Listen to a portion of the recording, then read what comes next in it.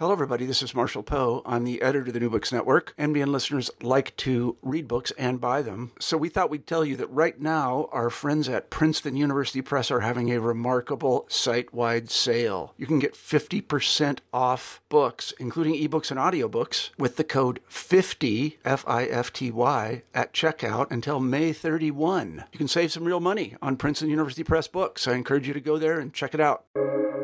Welcome to the New Books Network. Hello, everybody. Welcome to This is the Place, a podcast channel from The Common Magazine on the New Books Network. The Common publishes literature and art with a modern sense of place. Next, we'll be talking to Tara Skirtu about her poem Offering, which appeared in the spring issue of The Common. I'm Emily Everett, managing editor of the magazine and host of the channel. Tara Skirtu is an American poet and writer, writing coach, and public speaker. She is a two-time U.S. Fulbright grantee and recipient of 2 Academy of American Poets Prizes, a Marcia Keach Poetry Prize, and a Robert Pinsky Global Fellowship. Her poems are published internationally and translated into 10 languages. She is the author of the chapbook Skirtu, Romania, and the poetry collection The Amoeba Game. She holds an MFA in creative writing from Boston University. Tara Skirtu, thanks for joining us. Thank you so much for having me, Emily. I'm so excited to be here. We're so excited to have you. I wonder if you could begin by describing where you're living now, where you're calling from, so we can have a sense of place for this conversation. Sure. I am living in downtown Bucharest, Romania, currently on curfew, and it's evening. It's morning where you are. It's evening where I am. This is where I'm at. That sounds nice. Good to be inside during the lockdown, I suppose. Thank you so much for setting the scene. Would you read your poem from the spring issue for us? Of course. Offering. It was the first time I'd lived with a man, and I wanted him to translate the name of our street. He was holding my cold fist in his own, and we were on Ofrande, in the middle of unpaved Bragadiru, Romania, on our way home. It's something you give to get something, like a sacrifice, like what you do for a god. I clawed at the cracked clay with bare hands, planted blood-brown calla lilies, daffodils, irises, pink peonies, white hyacinths. I transplanted a living wall of evergreens, lined the walk with lavender. I watered what I'd buried and waited. After the rains, Ofrande became a lake. I'd climb along the unknown neighbor's fence, his silent dog following me, pausing when I paused to estimate the depth of the mud, length of my jump, until one day I was there and she wasn't. And that was the fall I left Offering Street, with some soil-caked pots, my raincoat, patio set for 2. In the front yard, under the hood of the gas grill, I left my keys. The man loved to grill, so I'd bought him one and rolled it into the garden I'd sown. That's great. Thank you so much for reading that for us. It was beautiful. Would you tell us how you came to write this poem, what inspired it, what the process was like? Sure.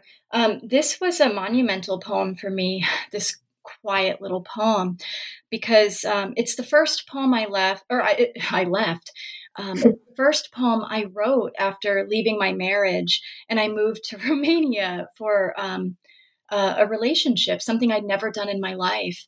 And it was a relationship I needed to leave. And then I found myself in Bucharest, of all places, alone. And I was mourning the loss of my marriage while also celebrating my ability to love completely, because it's something I had learned that I was able to do.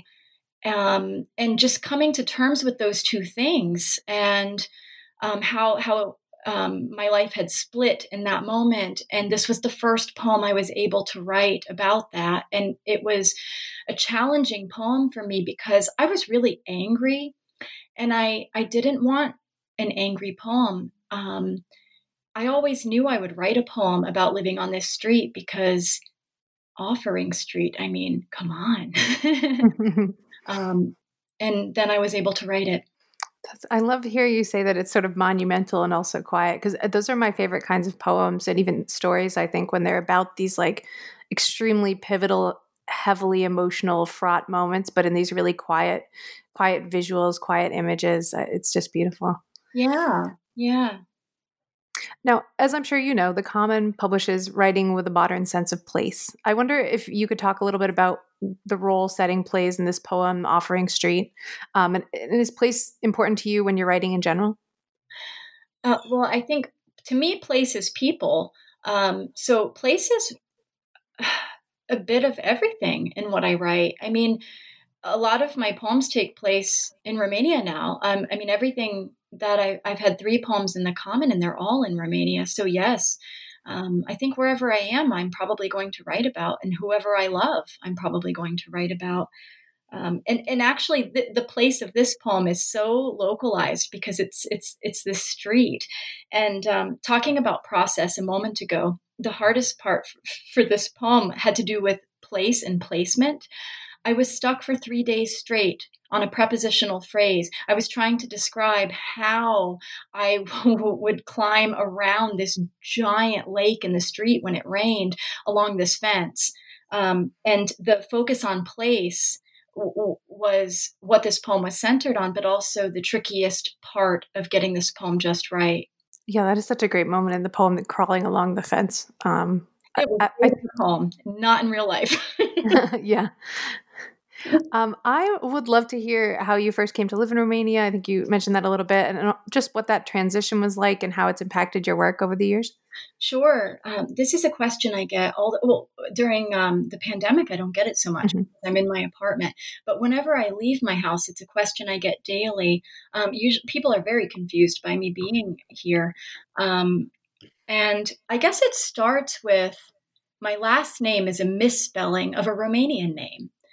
And my great grandparents on my dad's side came from the Transylvania region of Romania, and they came to the US during the early 1900s. We know nothing about their family history. They didn't talk about it after they came over, and they met after they came over.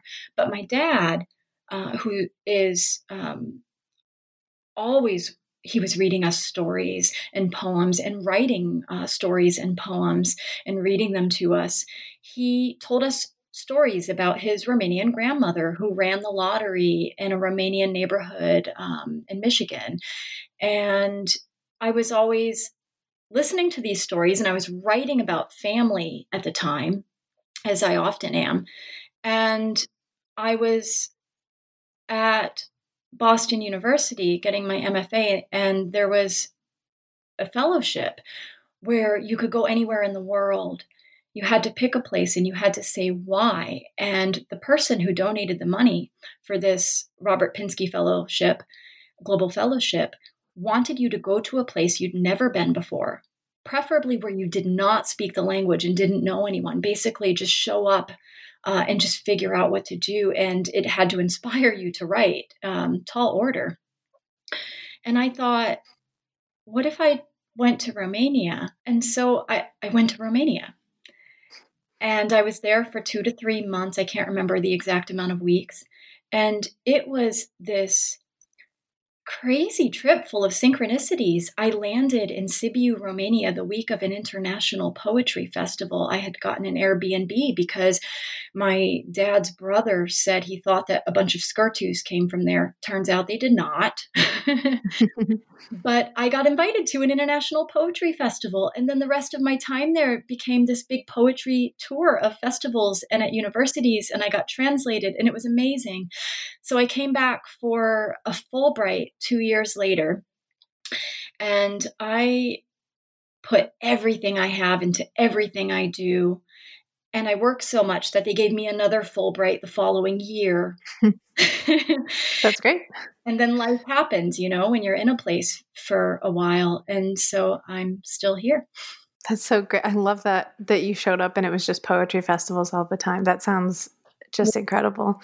Do you feel, I wonder how learning the foreign language or that feeling of disorientation, do you feel like that has shown up in your poems a lot? Oh, I think, of course. And, it showed up the most in love because, of course, another thing that drives us to place and places is love. And, I came here, poetry happened, but I actually fell in love here the first time I came here. And in my experience, when I fall in love, I want to learn a language, whether it's, a love language within the same language or a different language.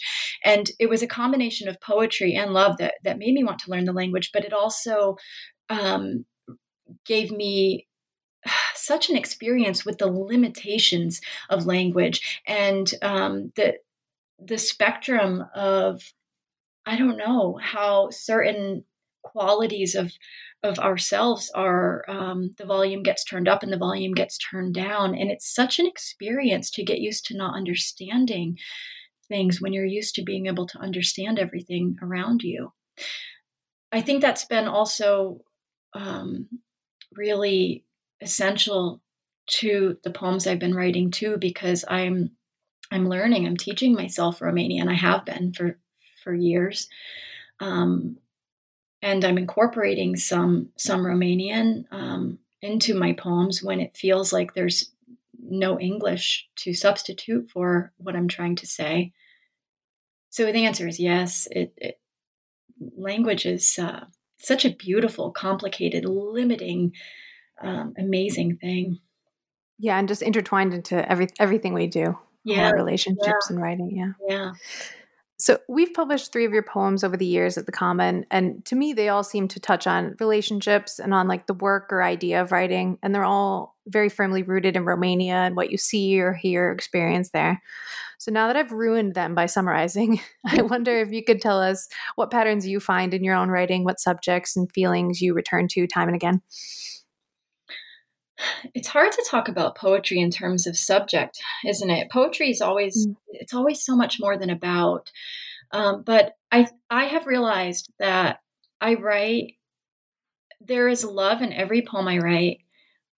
I write about, I'm saying the dangerous about word, people I love. And, there's so much metaphor and symbolism in the simple things we do every day. Like in Offering, the poem I read that's in the Common, when I was leaving, when I was moving out, I said, well, where do you want me to put the keys? And I was told, put the keys in the grill. Strange thing to tell somebody. And this grill was this kind of, in the middle of this garden that I was planting. And also, I'm going to go a little bit off road right now to say that I've been thinking about this poem all day, Offering and Offering Street, and how poems come about. Like when I asked, this goes back to language. I asked, well, what is ofrande in English? I felt such a need to know what the street I lived on meant. And it was actually described to me as a sacrifice when it's really an offering. And then the symbolism of that, of living on a street called Offering, which was described to me as a sacrifice, which in the end ended up feeling like such a sacrifice and an offering. And I had this little plot of land in front of the house. I'd never had that before in my life. I've lived in bedrooms until my early 30s in Boston because it's so expensive in Boston. I had a plot of land and I started gardening, and I didn't know how to garden. And the worse things got, the more I gardened. And I think that planting a garden is the most hopeful thing in the world, perhaps. And I think we do this. I think we plant a garden with every poem we write. I think writing poetry really is the act of planting a garden, and a poem is a garden. And so writing this poem was like making a garden happen in my life when everything felt like it was failing around me. I'm trying to return to the original idea of the question you asked me, which I got very off road, but I'm okay with that. Do you remember? Yeah, no, I mean, I think that you've basically answered it. I also really love what you said about like it's always so much more than what it's about. Um, that about is such a simple way to talk about what's actually in a poem. Yeah. Yeah, I just if there are like subjects or feelings you return to Oh, thank or keep coming up. You're getting me back on track. And I remember the original thought, which was the subjects and feelings to me, they're just simple daily interactions and things I notice. And but there's always a complication that cannot be explained in words. And that's the trick of poetry, really, I think, is to explain something that can't be said in words, which for instance, like, okay, put the key in the grill. What the symbolism and metaphor of having this grill, which was an offering I had Mhm. given out of pure love because the person I loved to grill. And it was in the middle of my garden. And I put the keys in this grill on my way out the door for the last time, closed the grill, and thought, damn, this is going to be in a poem because what a metaphor. But it, so I guess I put, I just pay attention to the things that are said and the things that we do and how I feel and, you know, try to form a chain of associations, whether it be a memory from 20 years ago, something I see walking down the street. So I think, yeah, I just use what I can, use what my body experiences.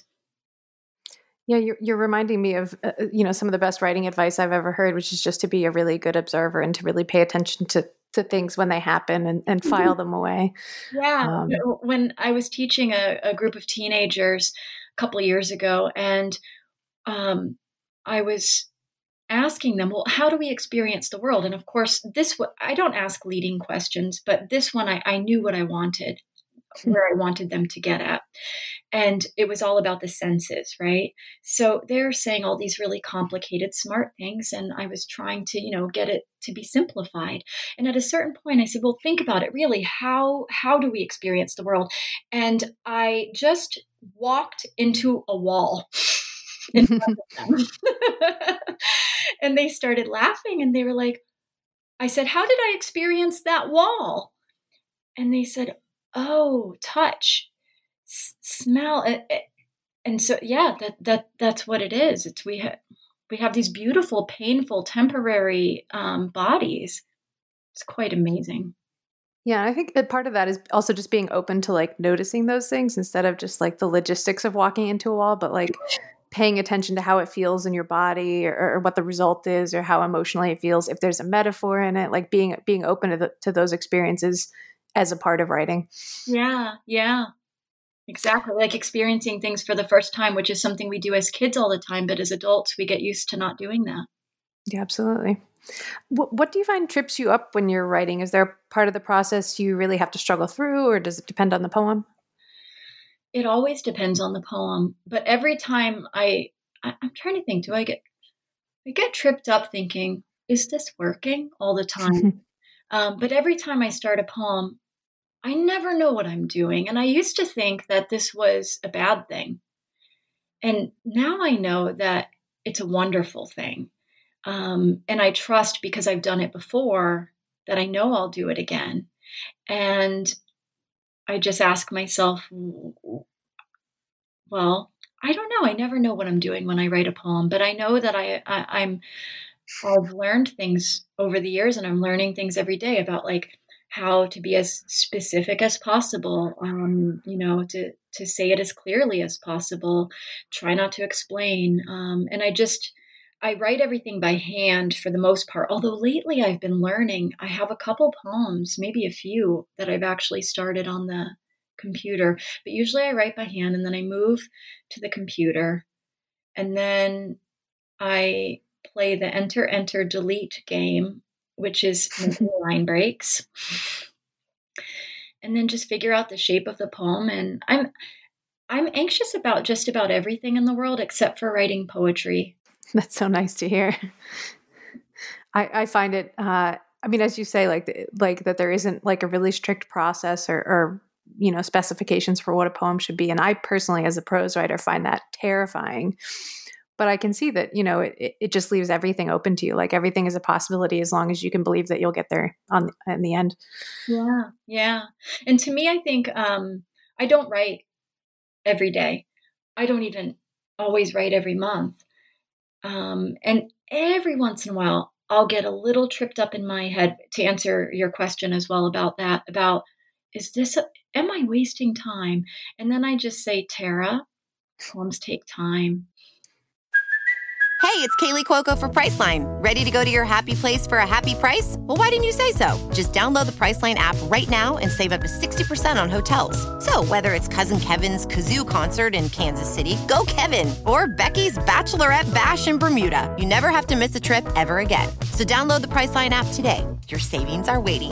Go to your happy place for a happy price. Go to your happy price, Priceline.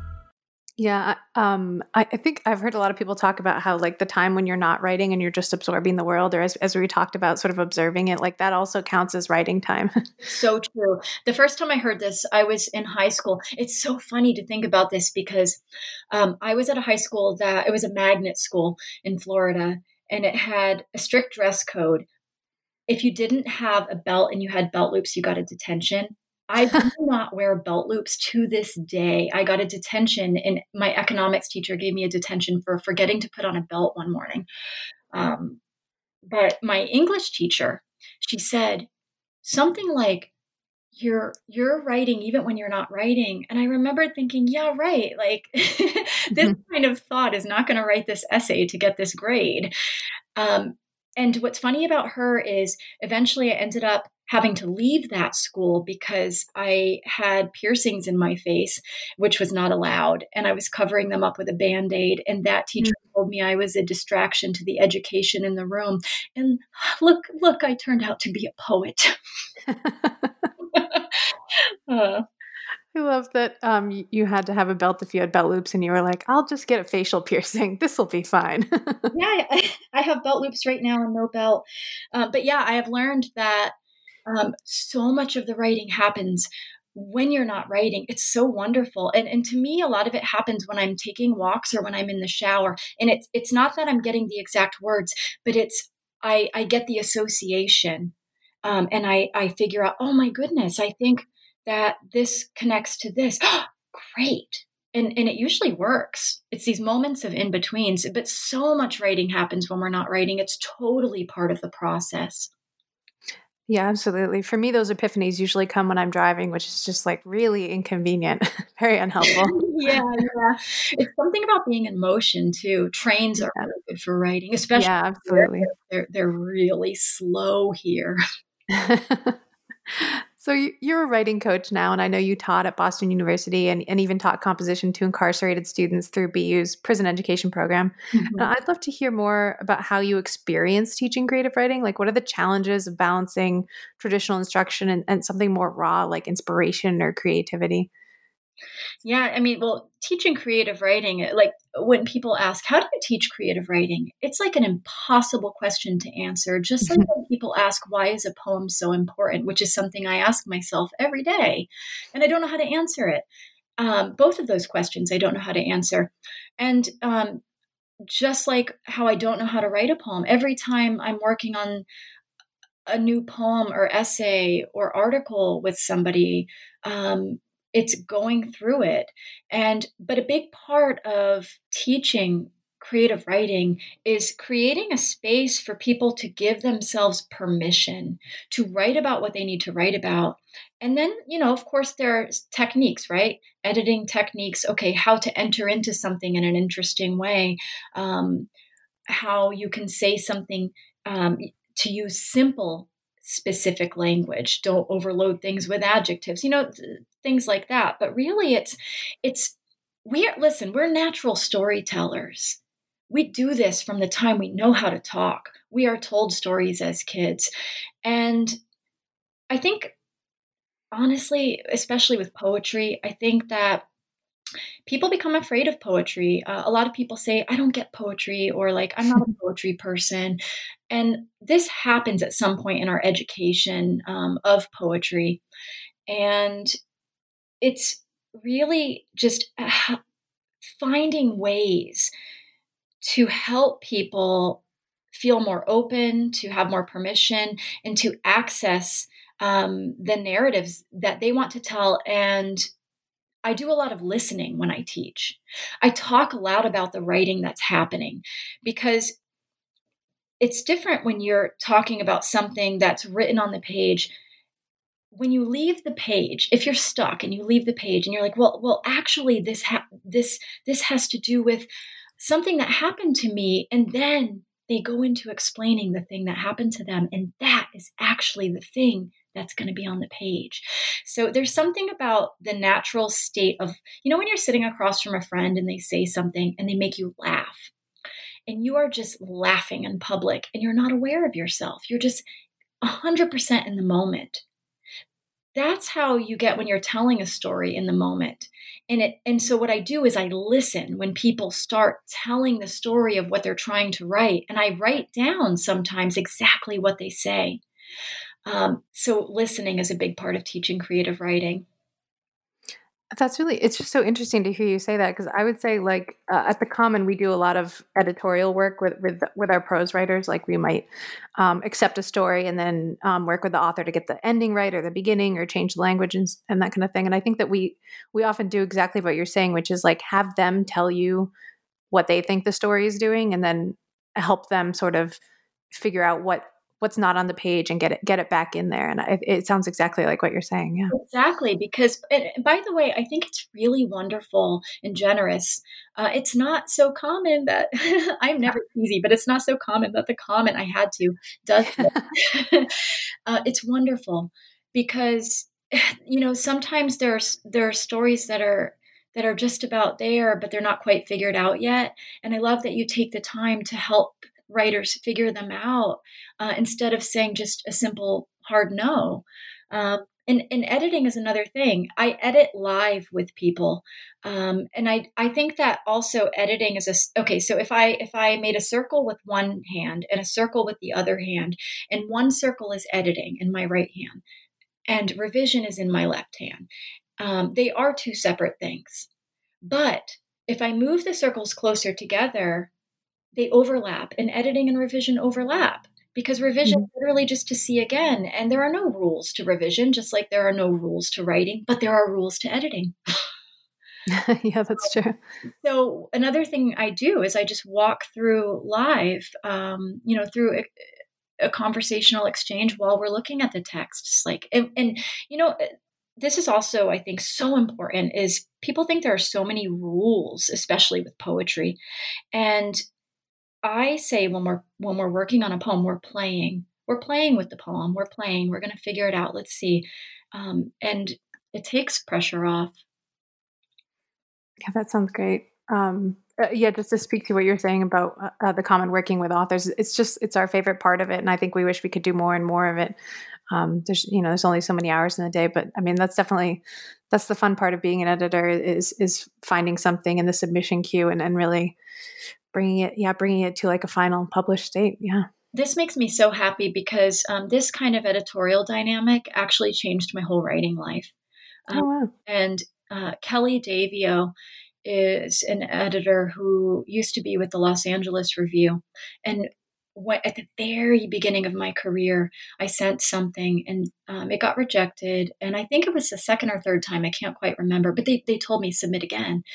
And I just want to say to everybody who happens to be listening, if an editor tells you to submit again, because they're not trying to do you any favors, really. And a lot of people don't submit again. I submitted again, and I had this poem Coming and Going. That's the name of it. And the editor, Kelly, wrote me back, and she worked on the poem with me. And then she published it. And actually, because I got rejected by that magazine, and then I sent back because she encouraged me, and then she worked with the poem on me and she published me years later. That's actually how I ended up getting my book published, because that editor supported my work throughout my career. She recognized that I had potential in the very beginning, and she paid attention to my poems. And then she published me throughout my career, and she ultimately wanted my book. And it came from a rejection and an editor then not rejecting my work and being willing, no, not willing, offering, I'm being really cheesy today, to work with me on a poem to get it published. So it's amazing. And I'm so great. I love The Common. It's such a sexy magazine. The covers are brilliant. The editors are great. And I'm not just saying this, I'm always honest. So we appreciate that. I love hearing that story about Kelly Davio. I think that's how the submission process is supposed to work. That's how editors want it to work. That's how submitters want it to work. Yeah. For it to be a real collaboration and then to last. Yeah. Yeah. I would say that we're the same. We're huge fans of our writers' work, and and it's great because place is so important, right? Our lives revolve around place. And I just love the idea of a magazine centered around the common, the town common, just the places in our lives, the places of our lives.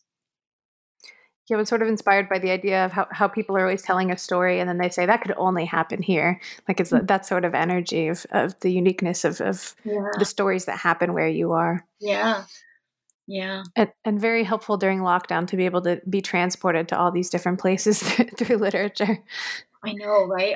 I read a poem recently that is just that, to be transported in a time in which we cannot transport through imagination. Louise Gluck has this new poem in the New Yorker, a recent issue. It's called Song. And it's wonderful. That's great. I was going to ask you about Louise Gluck, if you don't mind. I saw in your bio that you studied with her when you were at Boston University. And obviously a few weeks ago, she won the Nobel Prize for Literature. And then I discovered just how beloved she is among poets. Would you talk a little bit about working with her and what impact you think she had on your development as a poet? Of course. Louise is one of my main teachers. I studied mostly with Lloyd Schwartz, Robert Pinsky, Louise Gluck, and a little bit with Frank Bidart. And Louise is, I was scared to meet Louise at first. She's very private. She's the most private person I've ever met, actually. She's so generous. When we had workshop with her, I wanted to write down everything she said. She's so simply profound, as is her poetry. And we would meet at her home to go over poems. Everyone had to meet at her home. So she would get to know you a little before you did that. So we wouldn't meet her the first month or so. And she would give us these prompts that were really open. And usually prompts don't do much for me. But basically it would create, she would say something like, think about using these 3 words. Think about a piece of music. Think about this for an epigraph. And it basically just got you thinking. And then all of a sudden you'd be researching and you would write something completely surprising. And she's so particular with a poem. I had this poem that's the first poem in my book. It's called Șoricel, which is a Romanian word. It's the diminutive for mouse. She helped me so much. She told me this would make a good first poem in a book. And I made it that. But for months, she wasn't sure about my line breaks. And I wasn't changing any word in the poem. But I was trying every mathematical combination of line breaks and bringing them to her. And after months of this, and many pages, at one point, she just said to me, I think I liked the first one best. And it taught me so much, actually. It taught me, I do that all the time because I write a lot of short poems now, not intentionally. And I try every mathematical combination because a big part I've learned through her is trying out every option, because you're either going to find the better option or you're going to realize that the option you have now is the best option for this particular poem. But Louise is amazing. I was actually at her house when she had the internet installed.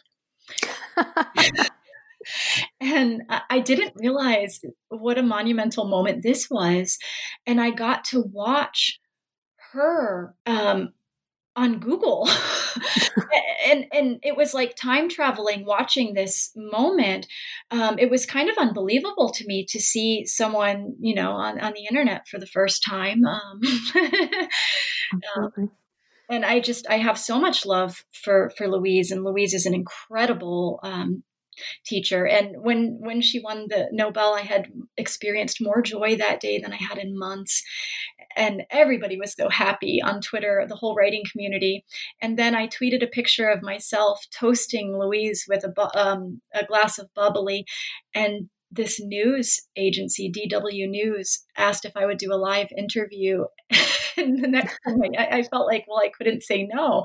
But it was the last thing I wanted to do, was be live on the news at almost midnight. And then there I was, but I got to just talk about how wonderful Louise is.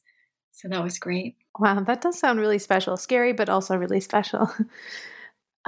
So speaking of Twitter, speaking of, being stuck in lockdown, back in March, in the early days when we were all freaking out, you started something called the International Poetry Circle, and it got very popular very fast.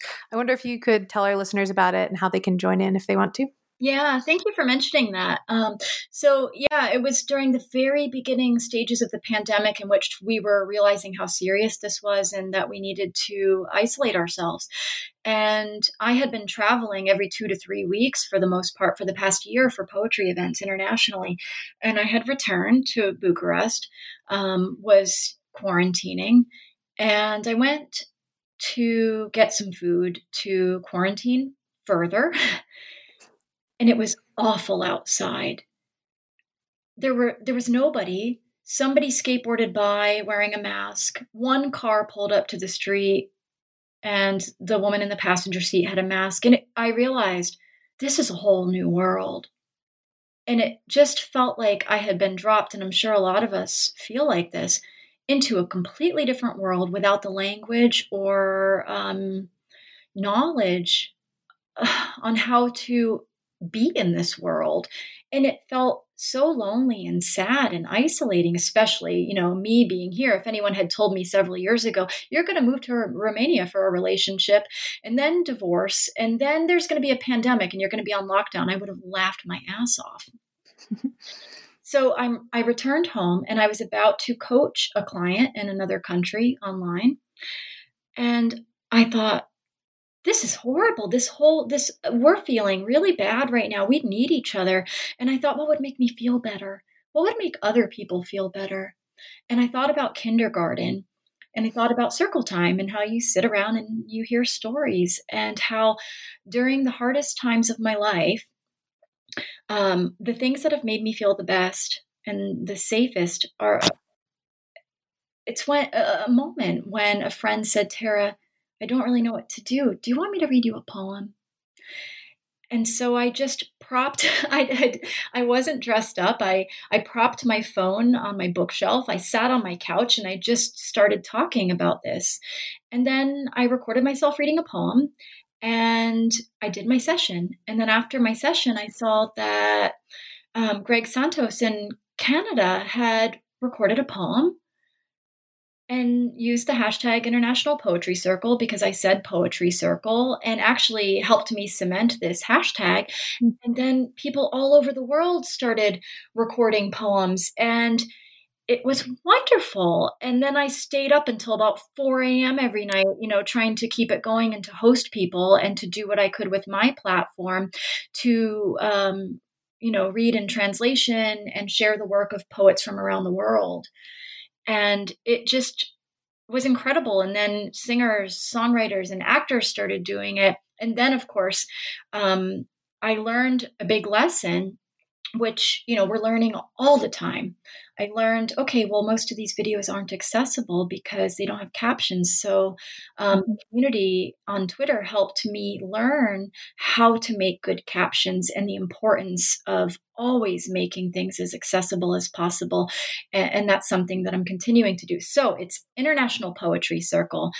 You can use the hashtag International Poetry Circle, or we have now an official account, thanks to Mark Anthony Owen, who has this wonderful poetry archive out of the UK. It's called I Am a Poet, but I Am like iambic pentameter, IAMB. When so many videos started coming in, Mark wrote me and said, you need some kind of social media account. And I was just overwhelmed. And Mark created one for me. So it's at INT Poetry Circle. And it's forever, it's ongoing. And you can record a poem you write, you can record a favorite poem, and just post it to any social media and use the hashtag. And if you post it to Twitter, you can tag at INT Poetry Circle. And I want to say one thing. I'm always trying to talk about how poetry is for everybody. And I experienced something really interesting when the Poetry Circle happened, is many poets started saying, this is International Poetry Circle, it's poets reading poems. And I was like, this is partly why poetry stays within poets, because it's not poets reading their own poems. It's for everybody. So International Poetry Circle is poets reading poems, but it's also everyone reading any poem you love. Oh, I really love that, how it just opens up.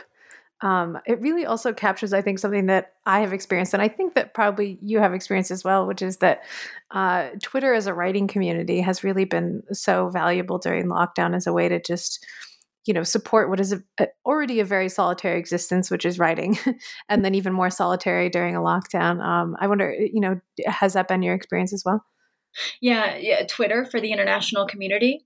Yeah, and for specifically writing Twitter, literary Twitter. Oh yeah, I mean, I'm on Twitter more than I should be. I'd probably have another poetry book if I wasn't on Twitter the amount I am. But I mean, I am pretty isolated over here. I talk to, I think, maybe 2 or 3 people in Bucharest. I maybe, even before the pandemic, maybe I see one person a month. So to me, the international writing community on Twitter, it keeps me connected to where I'm from. It has allowed me to build beautiful friendships.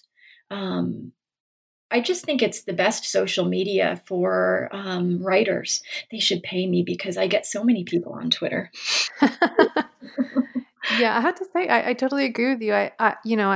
I hear people saying all the time how negative Twitter is, and there is certainly a lot of nasty stuff happening on Twitter. But I just feel like in the writing community, in the literary community, it's just people supporting each other and being excited about each other's work. And I think now more than ever that's just so nice to see, and that we really need it. I wonder, to wrap things up, would you read one more poem for us? A poem that the Common published called Bar Poem. Sure. Thank you for asking. Oh, there's a pic. So I'm on the Common site, and there's a picture of a margarita. It looks wonderful. Bar Poem. I'm here on the patio, no appetite, drinking a salty margarita. I feel my liver. Ignore it, like last night's glass of water. I'm tired of writing you down when I should be writing poems about place. Dusk hits beyond the man playing the red accordion on the corner, and the strays of Yash bark out a score backed by dissonant frequencies of the evening bells. This morning I took a walk and found a noseless man pumping gypsy love songs on his accordion. I stared into the holes of his face and thought about the girl with the green ribbon around her neck. Had you read the story backwards, we might not have lost our heads. It's late. What time is it? I ask a poet who isn't you. There's time enough, he says. Thanks so much for reading that to wrap us up. And Tara, thanks so much for joining us. It's been so great to talk with you. Oh, this has been wonderful. Thank you so much. It's great to have you. Listeners, you can read Tara's poem Offering and subscribe to the latest issue at thecommononline.org.